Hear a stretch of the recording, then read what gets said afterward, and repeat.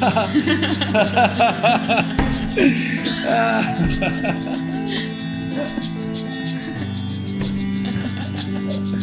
merde, elle l'a posé. Salut à tous et merci d'être là. Vous êtes sur Embrassez-vous et c'est l'épisode 4. Aujourd'hui, on discute avec Sébastien Pouderoux de la Comédie-Française. J'ai eu la chance de pouvoir travailler avec Sébastien il y a quelques années lorsqu'il était venu mettre en scène ma promotion à l'école d'acteurs. J'avais envie d'inviter Sébastien aujourd'hui parce qu'il a une vision du théâtre et de la vie qui sont pour moi passionnantes. Il lit beaucoup, il réfléchit beaucoup et questionne tout. On a beaucoup parlé de théâtre et c'est un bon prisme pour parler de la vie, de la liberté d'être soi et des vies que l'on se rêve. On a aussi parlé des réseaux sociaux puisqu'il les déteste beaucoup. On a parlé du couple et du fait d'être jeune parent. Je pense que les réseaux sociaux font globalement vraiment du mal à l'être humain, je pense. Enfin, encourage vraiment, je sais pas si c'est du sens ce que je dis, mais encourage vraiment ce qu'il y a de pire dans l'être humain, ouais, je crois. La réaction à chaud, toute parole se vaut, l'autopromotion,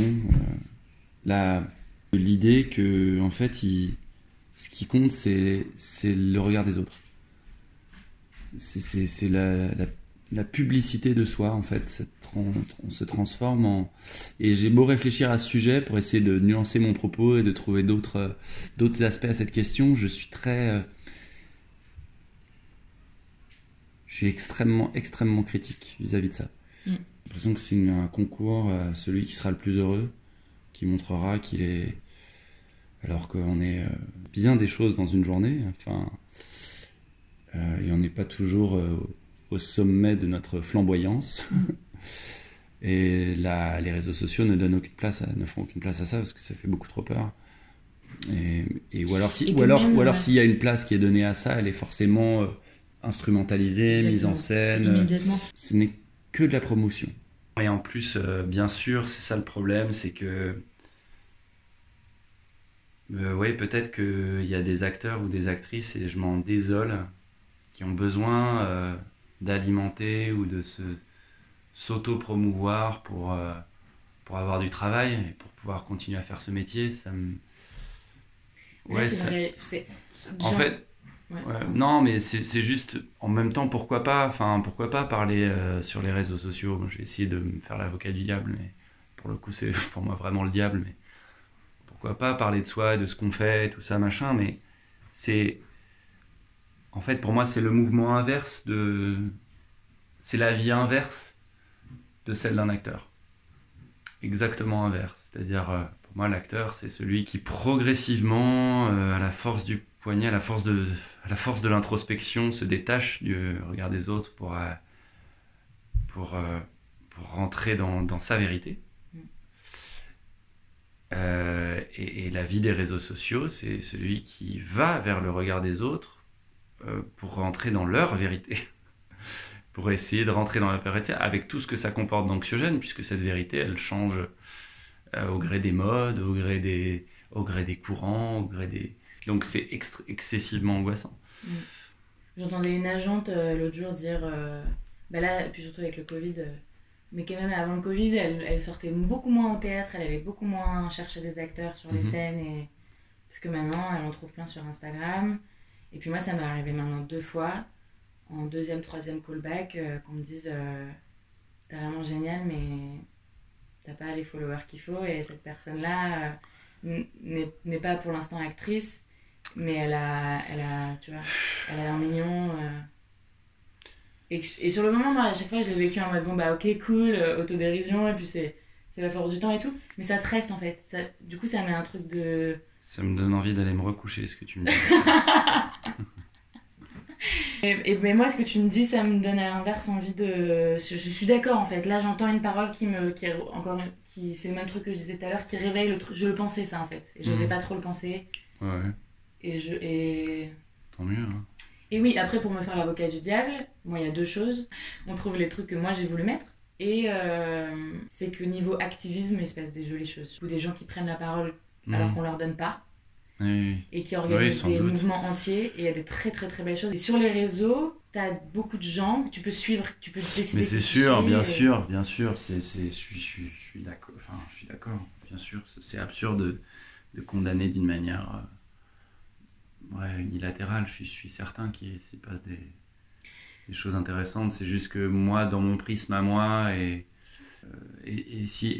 encore une fois, si je ressens le besoin d'être aussi hostile et aussi amer, c'est sans doute que ça vient toucher chez moi quelque chose de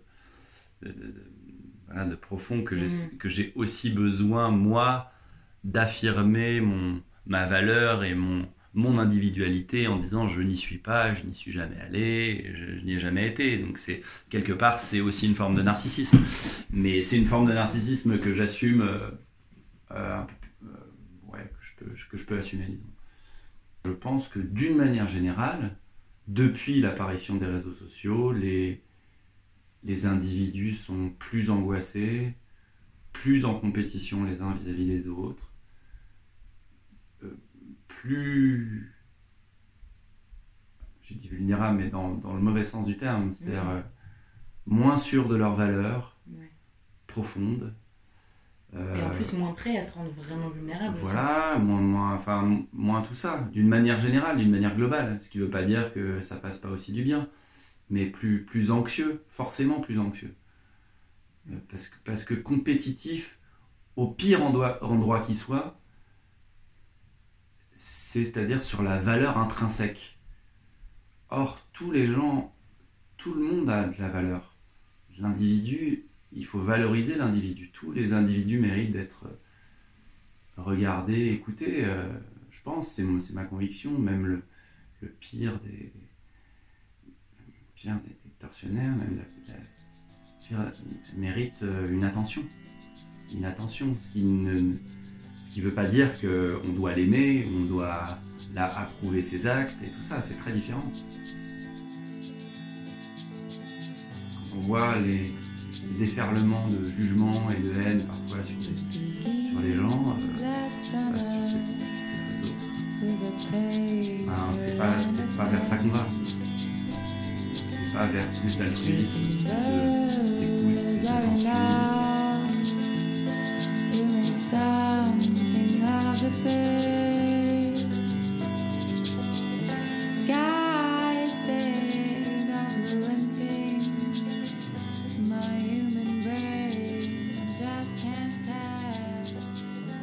Even marks are soaring on the walls of Truman's cell. Est-ce que tu penses que le théâtre doit devenir plus accessible ?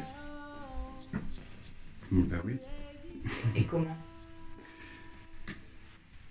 Déjà, peut-être qu'il faut s'entendre sur la question de l'accessibilité, c'est-à-dire accessible. Qu'est-ce que tu entends, le prix des places ou justement, ou ce qu'on joue sur nos scènes ? On va dire que ma question, comme ça je ne me mouille pas, c'est juste qu'on entend beaucoup. Et puis c'est un truc qu'on pense quasiment tous, mais en fait c'est vrai que c'est ça ma question. Est-ce qu'on parle du prix des places ? Est-ce qu'on parle du contenu de ce qu'on propose, de où on joue, en deux mots, pourquoi on joue ? C'est une question très complexe et totalement passionnante pour moi. Je ne vais pas forcément parler du prix des places tout de suite, mais parce que je voudrais pas dire de conneries. Une énorme connerie qui me vient immédiatement à l'esprit quand tu me dis ça, c'est oui, le théâtre gratuit pour tout le monde. Je sais pas si c'est ce que je pense. C'est excessivement démago, mais j'ai besoin de me pencher un peu plus sur la question pour savoir si je le pense vraiment. Plutôt que de dire effectivement que le théâtre doit être gratuit pour tout le monde, je dirais il faudrait que le plus de gens possible aient les moyens de s'offrir une place de théâtre. Ça me semblerait plus juste. Parce que je trouve ça bien de payer sa place de théâtre. Voilà, ça n'engage que moi, mais je trouve que c'est bien. Parce que ça donne de la valeur à ce qu'on fait. Ça aide. Moi, je suis content de payer mon psy, par exemple. C'est une analogie qui vaut ce qu'il vaut. Hein. Puis un bon resto, on est content. Un bon resto, on est content d'avoir utilisé ce qu'on a gagné pour s'offrir ça. Ouais. C'est aussi une manière de se respecter, de se donner de la valeur. Voilà, donc moi j'aime bien cette idée. Sur la question de l'accessibilité au sens de ce qu'on fait sur nos scènes, moi je suis plutôt de la famille des gens qui... Moi j'aime bien que les gens comprennent ce qu'ils voient. Ce qui ne veut pas forcément dire qu'ils comprennent tout, mais qu'en tout cas ils ont la possibilité de s'interroger sur ce qu'ils voient et qu'on est suffisamment proche dans ce qu'on leur montre pour qu'ils puissent s'identifier, se poser des questions, s'intéresser, voilà. Moi, je trouve que l'hermétisme cache toujours un manque de profondeur. Toujours.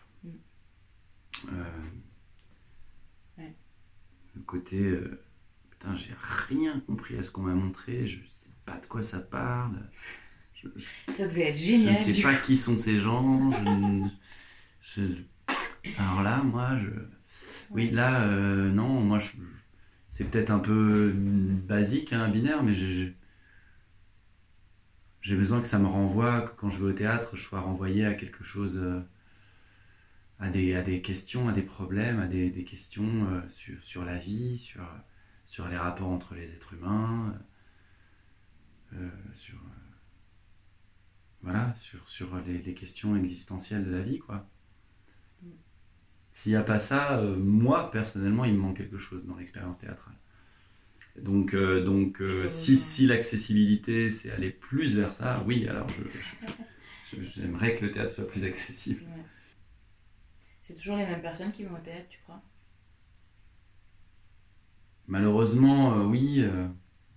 Je pense malheureusement que c'est aussi une éducation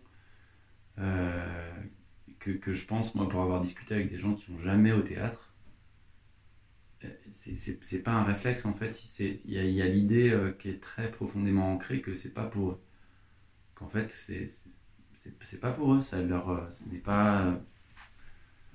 voilà, ça leur est pas destiné. Et moi, évidemment, j'essaie de dire si, le théâtre, c'est pour tout le monde. C'est au contraire, c'est bien au contraire. Enfin, peut-être encore plus pour quelqu'un qui sait pas ce que c'est que cette expérience. Il faut la faire. C'est une expérience qui vaut le coup. C'est du vivant. C'est quelque chose qui se passe en direct. Ça n'a pas de prix. Même si on s'y ennuie, même si on comprend pas tout, même si voilà, pour moi, c'est quelque chose de magnifique. Même si je m'y suis énormément ennuyé au théâtre. Je suis énormément endormi, je suis énormément... Enfin, tu vois, je suis énormément ennuyé. Mais j'ai eu aussi des expériences qui ont changé ma vie, aussi. Ça demande quoi comme capacité d'être acteur ? Et est-ce que ça demande des capacités différentes au théâtre et au cinéma ? Qu'est-ce qu'il faut comme capacité pour être acteur ? Oui. Moi, je crois, pour être acteur, il faut... certaines formes d'honnêteté quand même. D'honnêteté, pas tellement au sens moral, mais une honnêteté vis-à-vis de soi-même, vis-à-vis de ce qu'on ressent, de comment on perçoit le monde, les gens, les situations. Je pense qu'il y a quand même un truc comme ça. Pour être acteur au sens où moi je l'entends, hein.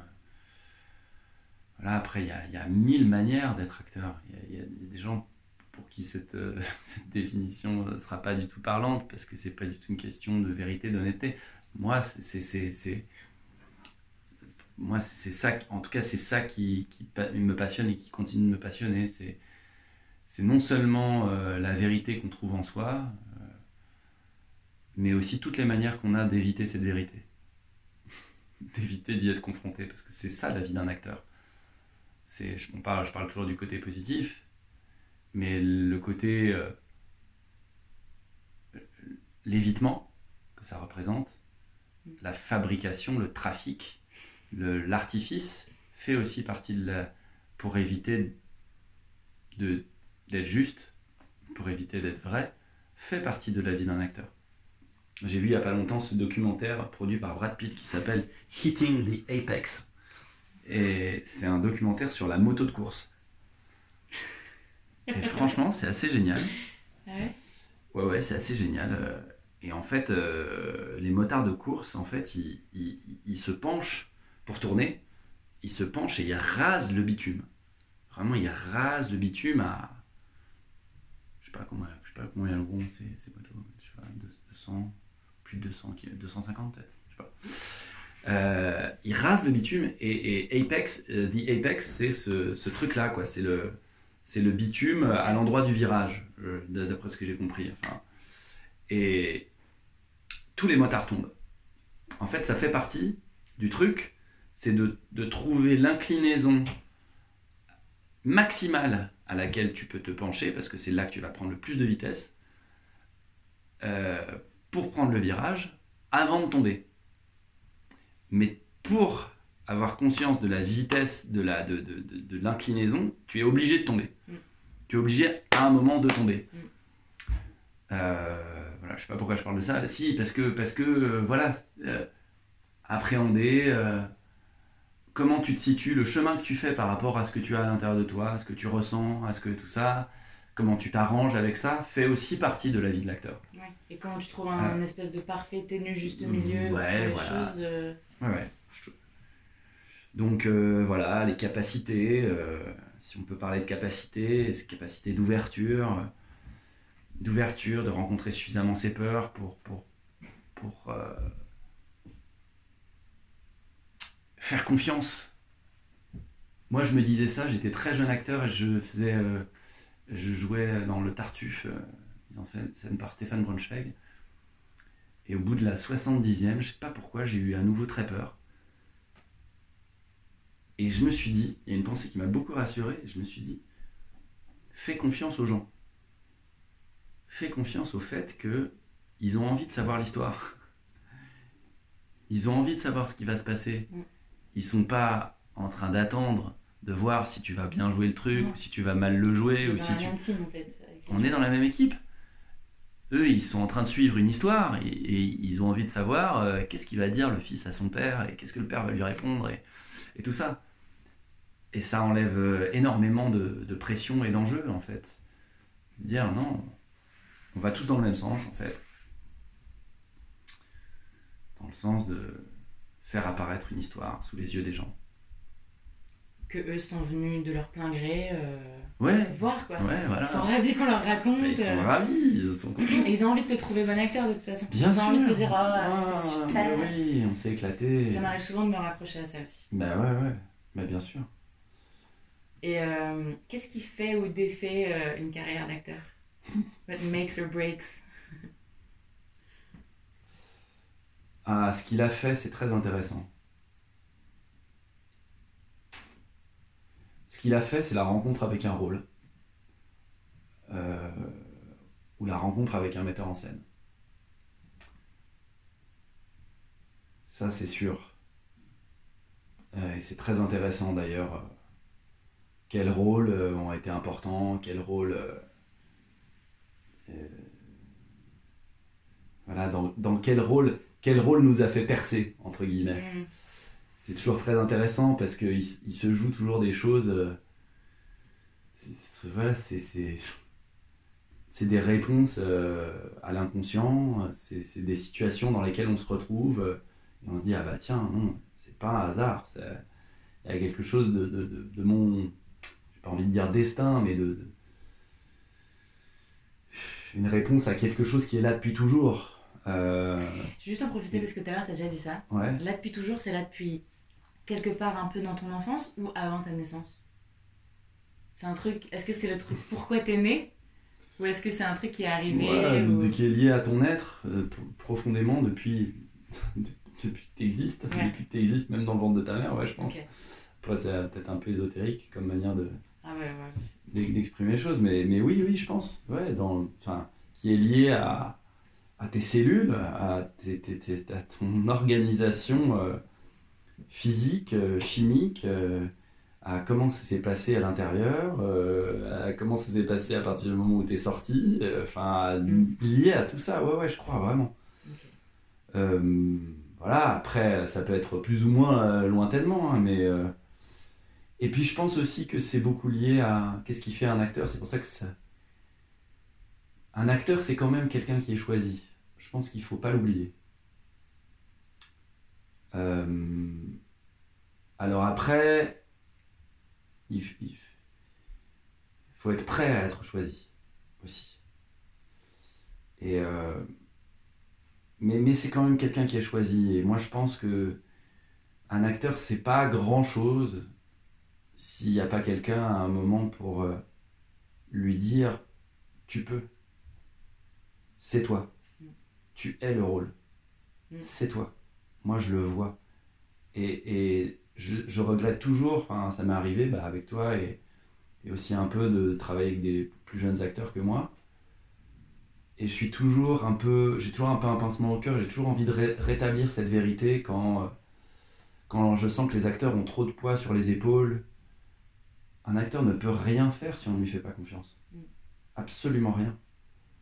Devant un metteur en scène qui ne t'aime pas, ou pire, qui t'aime mal, qui t'aime pour des mauvaises raisons. Moi, j'ai aimé parce que j'avais des poils,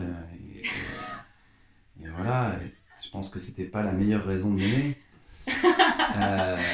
Je pense qu'il vaut mieux un acteur qui t'aime pas, un metteur en scène qui t'aime pas qu'un metteur en scène qui t'aime mal. Et un metteur en scène à qui tu es indifférent. C'est pas le pire de tout. Non, parce que je pense que tu as plus de liberté pour travailler. Mais en même temps, tu viens de dire qu'on n'est pas grand-chose sans le... Mais pour moi, un metteur en scène à qui tu es indifférent est un metteur en scène qui a mal travaillé. C'est parce que son travail est de trouver le moyen d'aimer ses acteurs et de les aimer dans les positions dans lesquelles il les met. C'est extrêmement important parce que c'est un malentendu persistant, et je le dis avec d'autant plus de conviction que je m'essaye un petit peu depuis quelques temps à faire de la mise en scène, et je considère que c'est mon entière responsabilité si les acteurs n'ont pas confiance ou n'ont pas...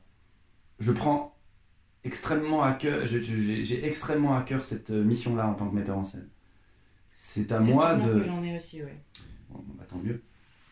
Mais c'est à moi de montrer aux acteurs et de trouver en moi des raisons de les aimer et de les aimer dans les places auxquelles je les ai mis.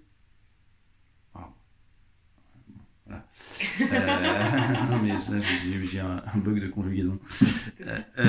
Donc ouais, ça c'est pour moi c'est essentiel. Donc, mais comme quoi elle est vaste cette question, la capacité qu'est-ce qui fait un acteur et tout ça machin. Qu'est-ce qui fait un acteur? Je pourrais aussi te répondre, un metteur en scène. Et ça peut pas être un agent? Parce qu'on parle d'une carrière. Si, ouais. Absolument. J'ai rencontré il y a pas longtemps une actrice qui a été faite aussi par son agent, bien sûr, parce que ça ne peut pas se faire tout seul. Et c'est pour ça que je dis ça aussi aux acteurs pour les rassurer. Oui, bien sûr qu'il faut avoir la confiance, il faut avoir bien sûr l'envie, il faut avoir tout ça et machin, et sentir que si tu n'es pas sur scène pour dire ça, tu vas mourir. Il y a forcément une dimension un peu vitale, à mon avis, dans ce métier. Mais si t'as personne, si t'as pas un regard, quelqu'un qui à un moment te dit « Mais oui, bien sûr, tu peux, et c'est toi. » C'est pour ça que je disais l'indifférence. Oui, t'as plus de liberté pour travailler, mais t'es libre de travailler, et puis tu vois, t'es libre de faire des ronds dans l'eau, et puis personne... Après, c'est plus dur, mais c'est dans ces moments-là qu'il faut s'accrocher, et c'est dans ces moments-là, et je dis ça sans jugement, qu'on voit... à quel point c'est vital pour l'acteur de jouer aussi. Je crois que ça peut vraiment réveiller un truc de... Poussez-vous de toute façon, j'en ai besoin. Donc, Bien sûr. Moi, ça m'est arrivé et ça m'a énormément servi. Le metteur en scène n'est pas toujours amoureux de toi quand tu travailles. C'est loin d'être le cas. Quand c'est le cas, ça peut aussi être un problème. Et je crois que quelque part, il faut apprendre à s'en... Quand on est trop... Moi, quand je discute avec des potes qui sont sur des super mises en scène et tous les dîners qu'on fait au début des répètes, au milieu des répètes et à la générale, c'est mais là ils s'en foutent, ils m'aiment pas, ou elle m'a dans le pif, elle me déteste. T'as envie de dire, mais toi quand t'es sur le plateau, oui. tu sens que tu as des trucs à chercher, que tu vis quelque chose. Tu poses les bonnes questions. Et ça efface complètement, il y a une mesure où... Et puis je trouve que ça, c'est aussi un manquement du metteur en scène, qui c'est facile de s'appuyer là-dessus, de dire elle me bouffe dans le creux de la main, c'est inconscient, j'ai l'impression chez certains metteurs en scène, ils sont tellement addicts à mon...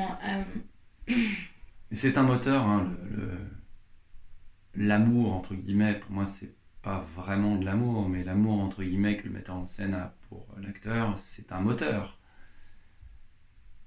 Mais je pense qu'il faut le voir uniquement comme un moteur, et le travail de l'acteur, c'est d'en développer plein d'autres. Parce que si il n'a que ce moteur-là, il va y avoir beaucoup de problèmes. Ouais, ça fait mal. Ça fait très mal, oui, bien sûr, parce que... Mais en fait, c'est aussi un peu comme dans une relation amoureuse. Si t'as pas un peu de quant à soi et un peu de quelque chose qui te porte en dehors de l'amour de l'autre, en dehors de la capacité de l'autre à s'émerveiller de ta personne, qui va nécessairement et fatalement disparaître au gré des événements de la vie, bah t'es foutu. Et puis à l'inverse, parce que de toute façon dans une relation, on sait tous très bien que quand la personne n'est pas assez indifférente et qu'elle n'est que dans l'adoration de ta personne, c'est l'enfer aussi, quoi. Ah bah, bien sûr. C'est l'enjeu, ouais. Bien sûr, c'est aussi l'enfer. Et du coup, c'est vrai que c'est un bon parallèle au regard de ça. Parce que aussi, comme avec le metteur en scène, si t'es dans une relation mais que de toute façon tu t'en fous complètement de si l'autre t'aime, te voit, est-ce que quand tu fais ça il est plus content, moins content, ça marche pas forcément non plus, donc il faut bien un petit peu... Non, en fait, quand t'es acteur, ça n'arrive jamais. Ça, j'en suis absolument certain. Des acteurs qui disent le contraire mentent. Oui. On pourrait dire en amour, les gens qui disent le contraire, qui sont dans une histoire d'amour et qui disent je m'en fous complètement. Non. Ah ouais ? Non, j'y crois. Ou alors c'est des grands malades. Enfin, mais on est des êtres de dépendance. On est dépendants, quoi qu'il arrive. Après, on se construit en essayant déjà de pacifier avec sa dépendance, d'être ok avec sa dépendance, au fur et à mesure, d'exprimer sa dépendance. Là, ça aide quand même. Et aussi de développer des ressources intérieures, des choses intérieures. Et de diversifier ses dépendances, peut-être. Mais oui, aussi. Mais d'être en amitié aussi avec ses dépendances. Parce que on est comme ça, on est manquant. Si on cesse d'être manquant, on devient fou.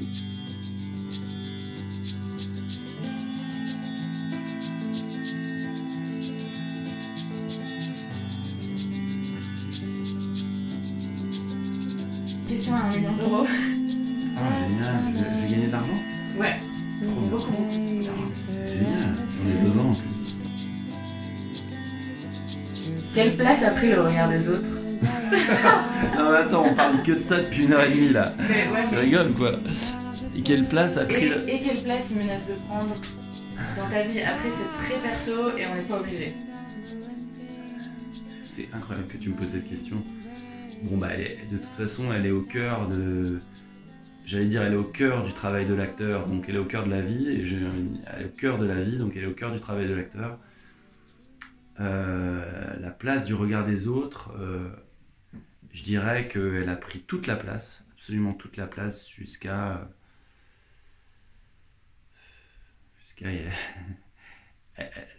je dirais qu'elle prend de moins en moins de place. Mais il a fallu que ça devienne absolument invivable. C'est-à-dire que j'ai la sensation de ne plus pouvoir vivre, vraiment. Je parle de ma vie, ma vraie vie. Vraiment de ma vie. J'ai cru que voilà, ce serait fini. Pour que je puisse enfin... je sais pas si c'est du recul, mais en tout cas pour que cette place-là ait un tout petit peu moins d'emprise, soit un tout petit peu moins vampirisante et totalement annihilante. Qu'elle soit... Mais pourquoi alors? Parce que, juste pour rendre un truc très clair, c'est que je te fais parler de ça en te faisant parler de toi, mais parce qu'évidemment, c'est quelque chose que je vis énormément aussi et que beaucoup de jeunes personnes, en dehors des acteurs, surtout à l'ère des réseaux sociaux, comme on l'a dit précédemment. D'où ça vient alors, cette maladie-là? Ça vient de nos parents. Non, mais écoute, ça vient, je pense, de la construction d'un individu. Dans un premier temps, identifié au désir de ses parents. Je pense. C'est encore une réponse qui a malheureusement des relents psychanalytiques. En même temps, la psychanalyse, c'est... de psychologie un peu. C'est une étude de la vie. Voilà, donc malheureusement, je suis un peu trop psychanalytique à mon goût, mais oui, je pense que dans un premier temps, on est totalement identifié au désir de ses parents et leur désir et notre désir sont confondus. Par survie. Par survie, bien sûr. Et ce qui est très complexe, c'est que pendant tout un temps, c'est ce qu'on est, et on en tire beaucoup de plaisir. Et on en tire, plus que du plaisir, le sentiment de notre propre valeur, notre capacité à nous identifier à ce désir-là. Le problème, c'est que après, on sent bien qu'il y a autre chose qui pousse. Et c'est ce que ce grand psychanalyste que j'affectionne particulièrement, qui s'appelle Carl Gustav Jung. Et tu as regardé un seul livre dans la bibliothèque, c'était une biographie de Jung. Parce que moi aussi, j'aime beaucoup son travail. On parle de l'individuation, ce moment de la vie qui intervient, ça dépend des âges, mais lui il situe ça autour de 32 ans, à peu près dans ces eaux-là, 31, 32. J'ai une grande crise à cette période-là, crise existentielle, et justement c'est le moment où il y a autre chose qui est en train d'arriver, d'émerger, quelque chose qui n'est pas... Et quand je dis le désir assimilé aux parents, je parle des parents au sens aussi intérieur, cette figure parentale qui même une fois qu'on est sorti du giron familial, est maintenant à l'intérieur de soi. C'est-à-dire cet héritage et ce besoin qui continue. Et les parents en tant que tels ne sont pas responsables, ou ne sont pas... C'est pas ça que je suis en train de dire du tout. Ils sont pas fautifs sur un plan littéral. Si. Même si on peut le penser à des moments. Mais non. Mais donc voilà, donc je parle aussi des parents de ce sentiment de devoir leur obéir, être fidèle au point de vue, aux croyances, aux ressentis des parents. Ce qui se relie avec du coup l'idée de trahison dont tu parlais tout à l'heure. Bien sûr. Et donc il y a un désir qui nous porte ailleurs, qui nous pousse ailleurs. Et comment on envisage ce désir? Voilà, tu parlais du regard des autres. Donc je pense que c'est une des raisons pour lesquelles le regard des autres est aussi fort, c'est que se détacher du regard des autres oblige à se poser une question qu'on n'a absolument pas envie de se poser, parce qu'elle est très dangereuse. C'est qu'est-ce que je veux moi? Vers quoi j'ai envie d'aller? Et si on n'a pas forcément de réponse, au moins s'autoriser ne serait-ce qu'à se la poser, en se donnant tout le temps d'y répondre. Mais déjà commencer à se dire... Et à mon avis, quand on commence un tout petit peu à se la poser, quand on a suffisamment d'espace à l'intérieur de soi ou de liberté pour commencer à se la poser, on a déjà fait un petit peu de chemin, je pense. Quelle idée tu te faisais de la paternité avant de devenir parent? Oh là là. Ça, c'est une question aussi de jeune adulte. Océane qui habite à Châteauroux. C'est une question d'Océane, 12 ans, qui habite à Châteauroux. C'est une question de jeune adulte à jeune adulte, tu vois, de juste c'est quoi en fait, tu vois? être jeune adulte, c'est différent, hein. Jeune adulte et père, parents, c'est... Tu pensais que ça allait être quoi déjà à la base? J'avais pas d'idée, c'est un peu comme quand tu me dis qu'est-ce que tu pensais que ça allait être quoi être acteur, je ne savais pas. Le grand inconnu, évidemment j'espérais faire mieux que mes parents, ça c'est sûr, comme tous les enfants d'ailleurs.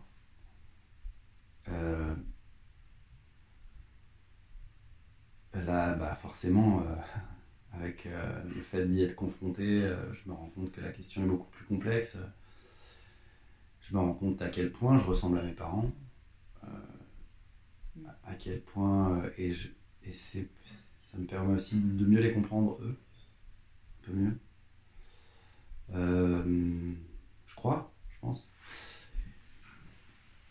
Après, ce qui est très particulier, c'est que moi, forcément, je sais pas comment dire. Ça. Non, mais voilà, être parent, c'est le truc le plus difficile qui soit. Parce qu'il faut, je crois... En fait, j'ai l'impression...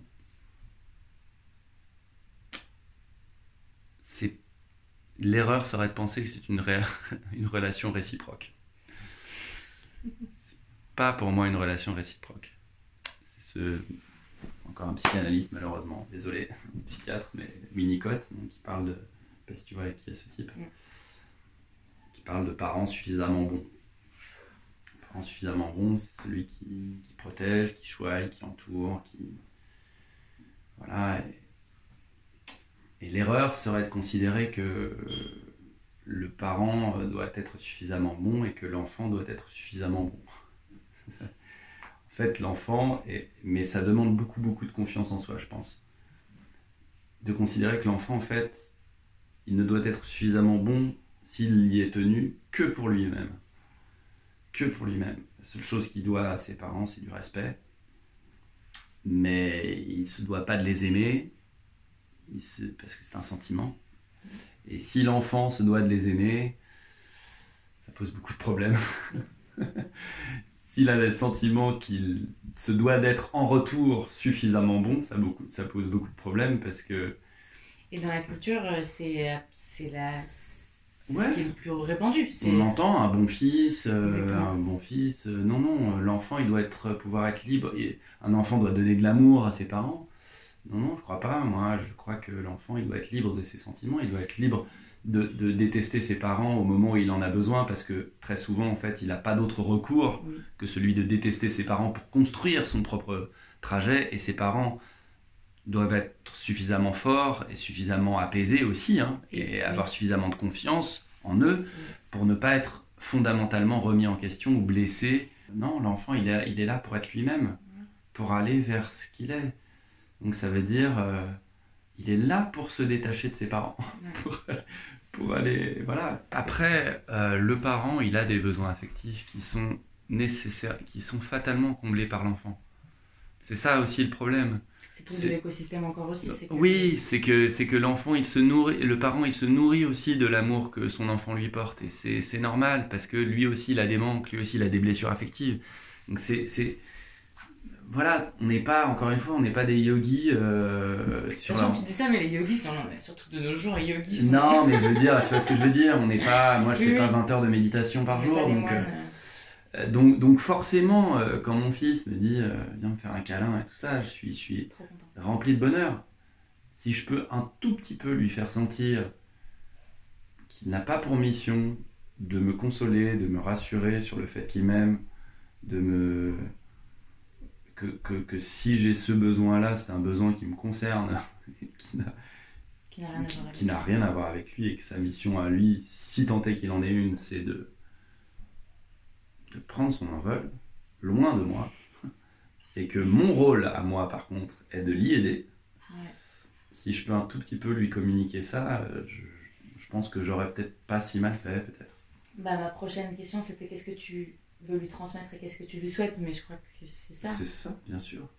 Je lui souhaite d'être... de se sentir le plus libre possible d'être qui il est.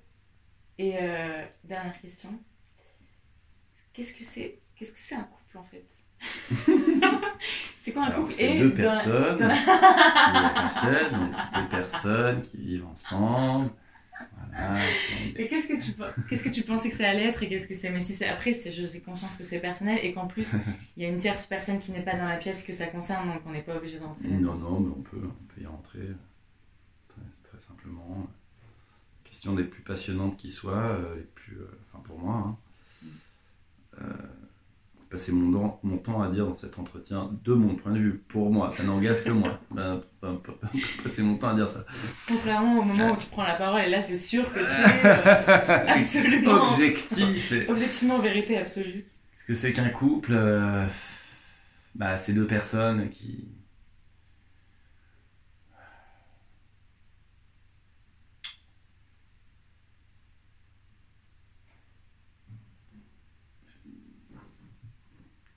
Dans un couple, on rejoue toute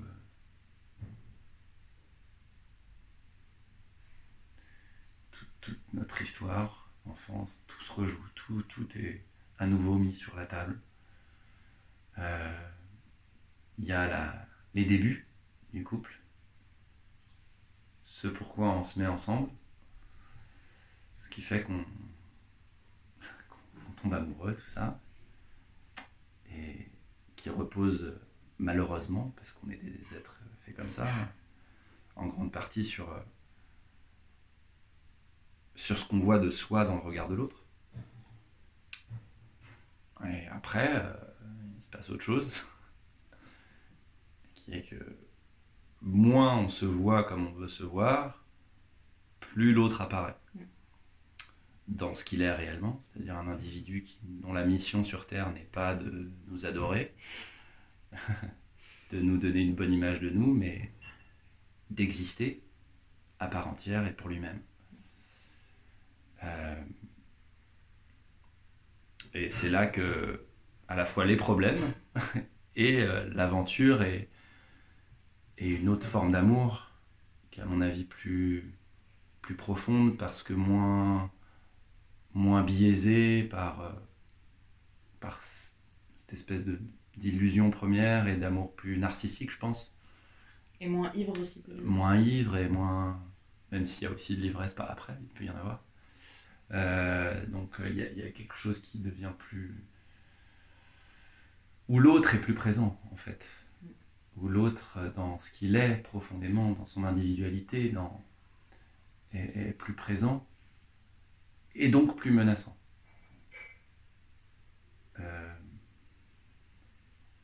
Plus menaçant parce qu'il a forcément des désirs... Il est une menace pour la fusion. Et je pense à la fusion primordiale, je pense à la promesse de l'aube. Parce que quand on re-rencontre quelqu'un, quand on tombe amoureux, c'est comme si quelqu'un nous disait « En fait, cette promesse va être tenue. La vie vous fait à l'aube, avec l'amour maternel, la vie vous fait à l'aube une promesse qu'elle ne tient jamais. » On rencontre quelqu'un, on tombe amoureux. « Ah mais si, en fait, elle va être tenue, cette promesse. » Mais non.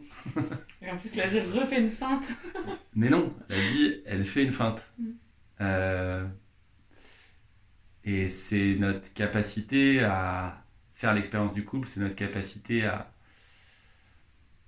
endurer, difficile, parce qu'il y a des moments difficiles, mais qui sont, à mon sens, récompensés, qui font que ça, pour moi, le couple traverser, peut-être. Vaut le coup à traverser, exactement, traverser. Voilà, après c'est une capacité à traverser tout ça qui fait qu'on peut véritablement se rencontrer, véritablement vivre ensemble et s'aimer, vraiment. Simplement. Et tu crois qu'il s'agit de vivre seul ensemble ou... Oui, seul avec l'autre. Dans son individualité, mais dans un espace partagé. C'est ça qui est complexe, c'est que... Et ça, c'est forcément une menace à la fusion. Oui. C'est l'inverse même, c'est l'antithèse même de la fusion. Ouais, mais en même temps, pour qu'il y ait fusion, il faut aussi qu'il y ait toute cette dimension personnelle qui se travaille. Que cette dimension personnelle ne soit pas... Si on est obnubilé par la fusion, si on pense que la fusion est une réponse à tous nos problèmes, il n'y a pas de couple. Il n'y a pas de relation, il n'y a pas de partage. Et j'en sais vraiment quelque chose. Et si... Je pense à l'apex dont tu parlais depuis tout à l'heure, là. Oui, le virage. Oui. Ça... Fallait bouffer l'asphalte. Ah ouais.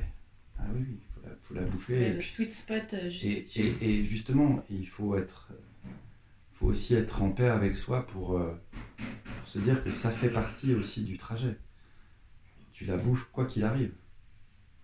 Quoi qu'il arrive, parce que c'est impossible de s'en remettre de la naissance. C'est impossible de se remettre de l'idée que l'autre n'est pas là pour répondre à cette promesse, pour actualiser cette promesse, pour te donner le sentiment que tu es l'unique chose. Et la solution, comme souvent, c'est d'oser aller au contact de son ressenti, d'oser dire comment ça se fait que tu ne penses pas à moi du matin au soir. C'est intolérable. Pourquoi ? Je dirais même de quel droit ne suis-je pas dans tes pensées du matin au soir ? Comment oses-tu ? Et l'erreur serait de se dire bon, j'ai bien compris le problème, à partir de maintenant, je n'aurai plus aucun besoin. C'est l'inverse. C'est au contraire, non. J'ai un besoin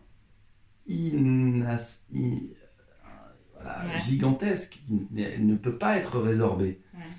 Et je dois aller au contact de ce besoin, rentrer en amitié avec ce besoin. Et c'est aussi Jung, ça aussi. Et même le partager avec l'autre, ouais, bien sûr. Ben voilà, on a fait un peu le tour des sujets. Ouais, on a fait un grand tour. Un grand tour du monde. Ben merci beaucoup. Avec plaisir.